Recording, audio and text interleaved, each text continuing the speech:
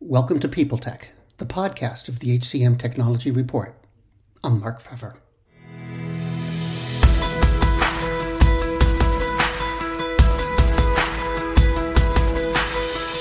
My guest today is Ben Mones, the CEO and founder of Fama. They use AI to examine the behavior of candidates and employees. Just like everything else, today background screening is becoming more complex and more reliant on technology. And that's what Ben and I are going to talk about on this edition of People Tech. Hey, Ben. Thanks for coming by. To start, can you tell me a bit about what Fama does and how does it do it?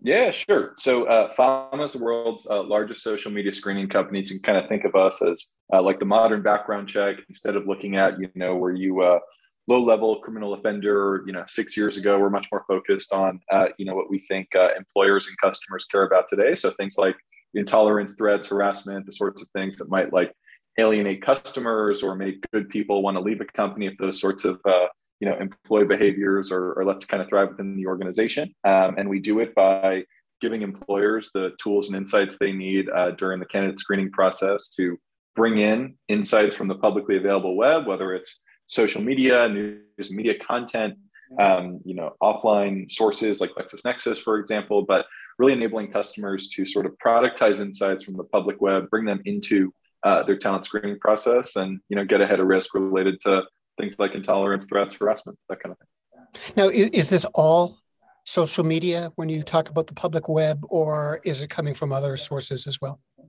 Yeah, so think about anything that's publicly available online about a person. So anything that you can discover, it's really accessible. Nothing on like the dark web, deep web, anything like that. But consider publicly available social media, news, web content, anything that might appear on Google, for example. And we offer a few different products. So customers, for example, that might need to check, every database, for example, we're able to go look at things like litigation, offline news, et cetera. Things that might have appeared in college newspapers, for example, that maybe don't appear on the publicly available web. So really depending upon your requirements as an organization, we can arrange a level of depth and comprehensiveness that fits the kind of role that you're hiring for today. Now, is the idea to uncover bad behavior, or is there more to it than that?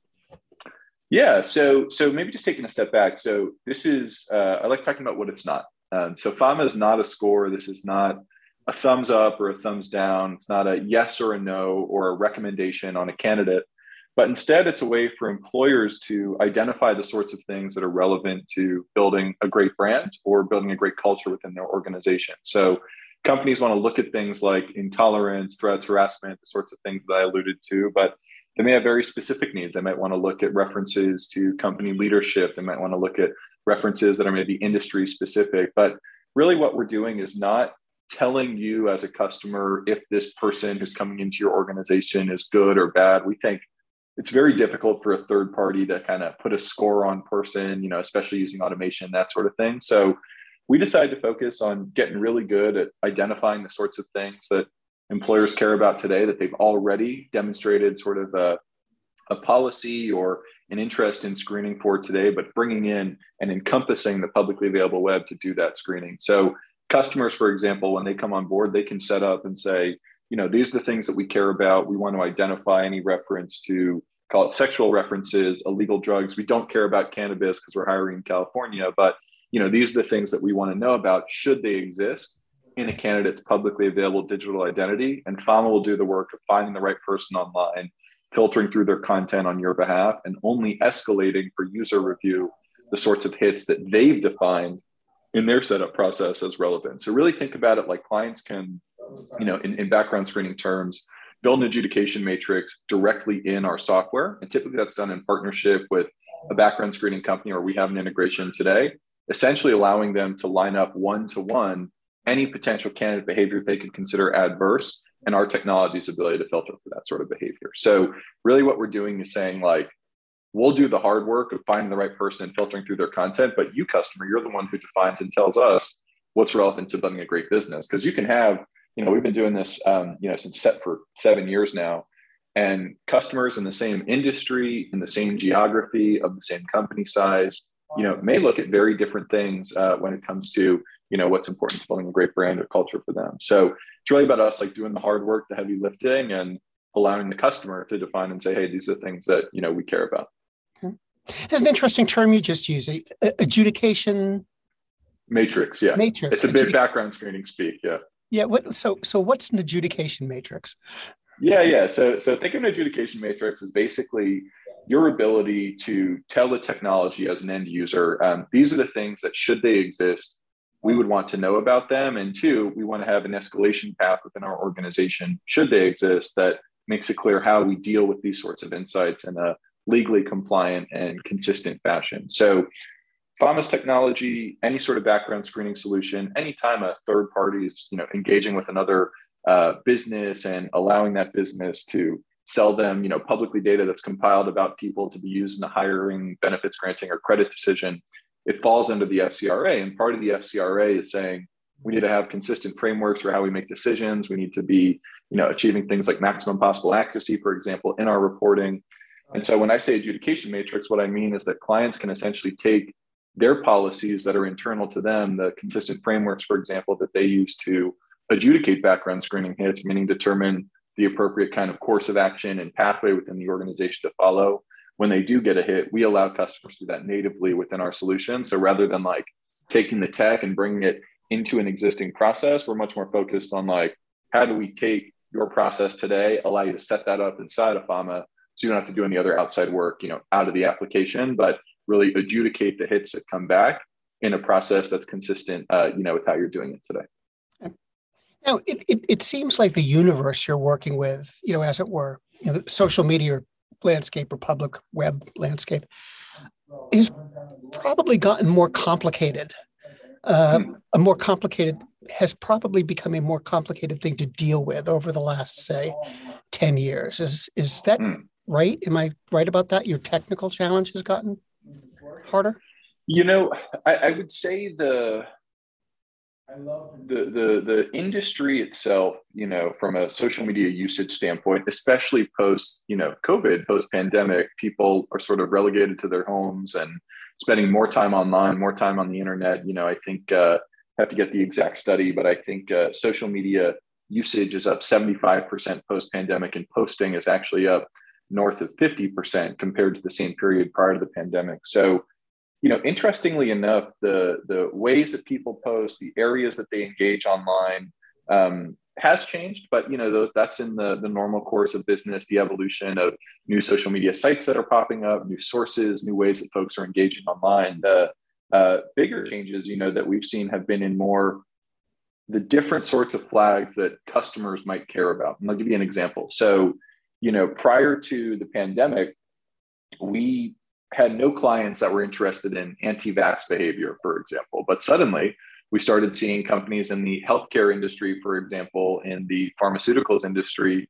those that were either like manufacturing the vaccines or distributing them, that wanted to identify, hey, is there any anti-vax, for example, promotion that this person is making if they're coming to join a company where we're either procuring or distributing the vaccines? That's a real risk to our business. So it's really, interesting, Mark, that it's less of the sources. And, I'd say it's kind of just like standard course of business of where the information exists online. It's much more about the sorts of risk, I think, that have evolved over that same period. That's really been the thing that's changed. That means that our team has to do things like develop new algorithmic models to suss out and identify anti-vax behavior online in the same way we've done with things like intolerance threats and, harassment, illegal drugs, sexual references, that kind of thing. How about the business? Do your customers have different kinds of concerns than they did in the past? Are they looking for different kinds of things? Absolutely. And that is one of the reasons that we've done our best to enable a solution where we're kind of like handling the rails of the process rather than like deciding what goes in and what goes out. So if you came up with like a score, for example, and you're a business that's saying, hey, we're going to score people on a scale of 1 to 100, you would really have to, I think, evolve the definition of that score over time as, the sort of expectations of consumers from the brands they purchase from, expectations from employees that join those companies, right? As those have evolved over time, the company would need to, in that scenario, evolve its matrix of the things that it's filtering for, screening for, and scoring on. With us, we knew that those sorts of things would change over time. That was a very intentional product step that we took. So we said, let's get really good at the things that won't change, finding the right person online, reading text and image just like a person can, and enabling our clients to customize and configure, their own criteria with ease without us having to do any new technical work. So I would say that while the things that companies have identified as risky per se have evolved over the past 7 years or so, it hasn't required us to make too many changes from like a product standpoint because of the foundation of like configurability and customization that we built in from day one. Faith in the news media has been challenged, making it even harder to get stories told. The Friday Reporter podcast was created to help audiences better understand the media by hosting journalists who will answer the questions to which we need answers. Join me every Friday to hear more. Now, in the last 2 years or so during COVID, when a lot of people were working at home, it seems to me you'd probably have a really interesting perch to look at what folks are doing online that they might not otherwise be, just because they're using it so often. They're online more, they're isolated. So did you notice anything particularly interesting, work-related or not, that happened during COVID that was going on? I would say hard to believe it's been 24 months now at this point. I mean, even framing it that way is hard to comprehend. But certainly, as you outlined, we talked about previously, like people spending more time online, posting more, right? That means the digital universe expands, and so too does the potential universe of risk to the employer, right? So that's kind of just a simple fact. More content online, more potential that there could be risky behavior out there. The real business change that we've seen was really an increase in adoption. It's one of the reasons that Fama was able to raise a $10 million Series B earlier this year. So I'm really excited about. It's only on the heels of the post-COVID growth that we've really seen the momentum pick up. And I think it's really because employers are getting fewer and fewer opportunities to meet their people in person, right? There are so many, call it qualitative, call it anecdotal, but these different elements of the candidate onboarding process, whether it was, did someone show up on time to an interview? Did they send a thank you note? Did they, in some businesses bring their resume in on the nice paper, right? Did, they make eye contact? Did they comport themselves in a way that's reflective of the values of our organization? That's all out the door when you're hiring remotely. We're in these Zoom engagements, these Zoom meetings where the only thing you can really comment on is someone's lighting and what time they logged into the meeting, right? So I think companies are now starting to identify, how can we begin ensuring that, sure, this person is qualified, sure, this person has the experience, sure, they referenced well, but how are they going to reflect the values that we know make us great, that make our brand so attractive in the eyes of our clients, that make customers want to keep coming back?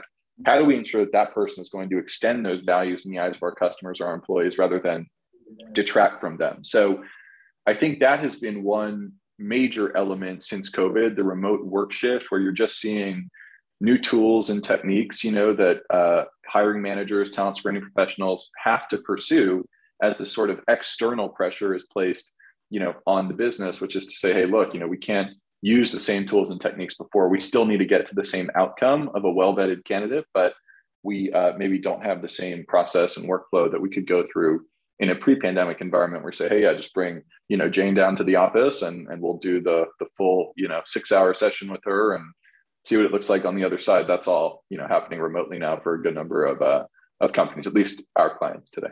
Okay. So how do you see the business evolving in the next few years?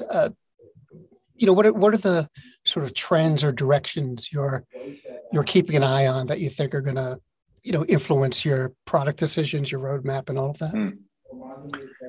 Well, I think you have a few kind of key trends. One of them is certainly COVID, right, and remote work. I think that will have a continued effect on the overall kind of screening mix and the tools that our users are accessing today, right? It's, if you think about talent assessment, talent acquisition, you think about hiring, shared services.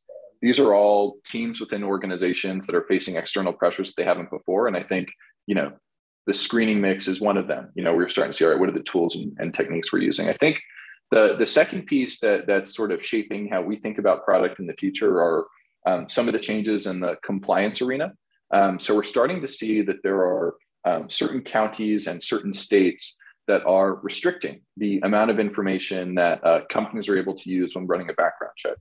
For example, there's legislation in Los Angeles County, where we are here, where Fama is headquartered, that doesn't allow employers to use date of birth when running a background check on an individual, which makes it very difficult to match accurately and identify and say, hey, these are the background check hits on the individual in question. Now, this is all part of the broader fair chance argument, fair chance legislation that essentially is trying to give folks that maybe have a criminal record a clean shot at the future, right? They did their time to reintegrate, et cetera. It's something that a lot of people can get behind. Me personally, big proponent of second chance hiring, wrote a piece about it last year.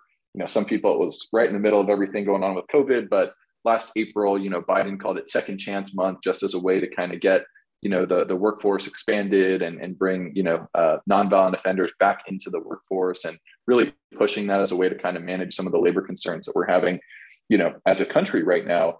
And I think you're going to see more of that.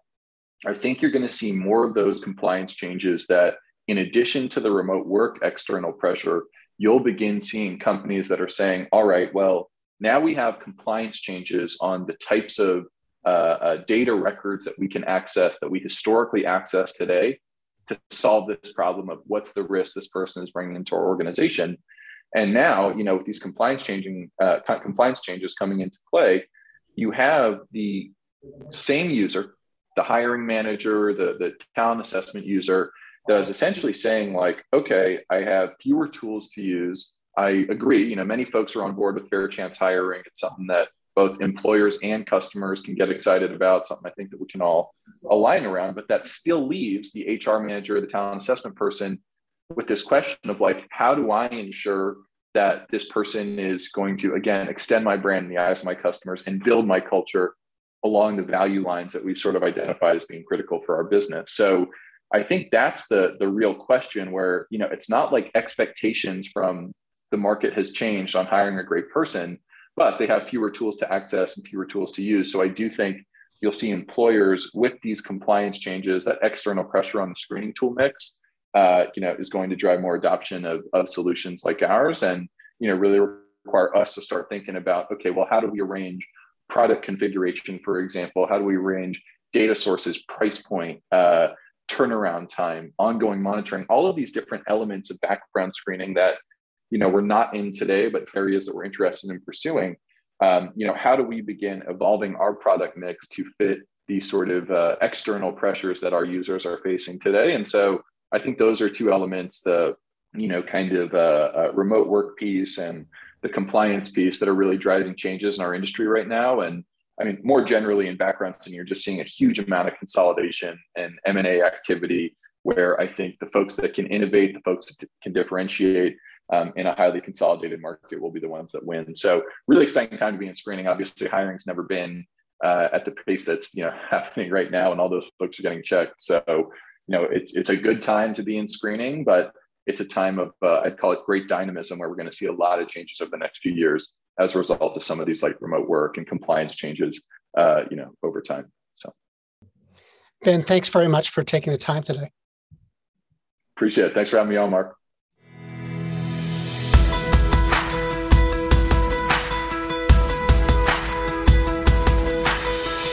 My guest today has been Ben Mones, the CEO and founder of Fama. And this has been People Tech, the podcast of the HCM Technology Report. We're a publication of Recruiting Daily. We're also a part of Evergreen Podcasts. To see all of their programs, visit www.evergreenpodcasts.com. And to keep up with HR technology, visit the HCM Technology Report every day. We're the most trusted source of news in the HR tech industry. Find us at www.hcmtechnologyreport.com. I'm Mark Pfeffer.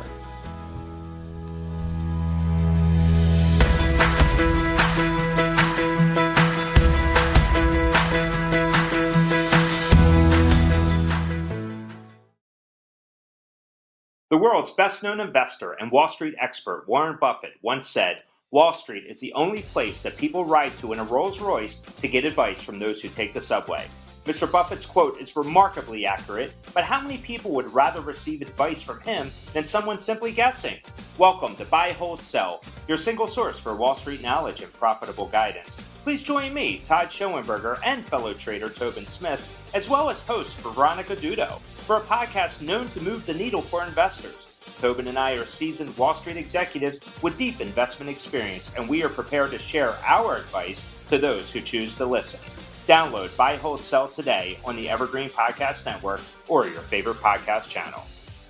Do you love news about LinkedIn, Indeed, Google, and just about every other recruitment tech company out there? Hell yeah.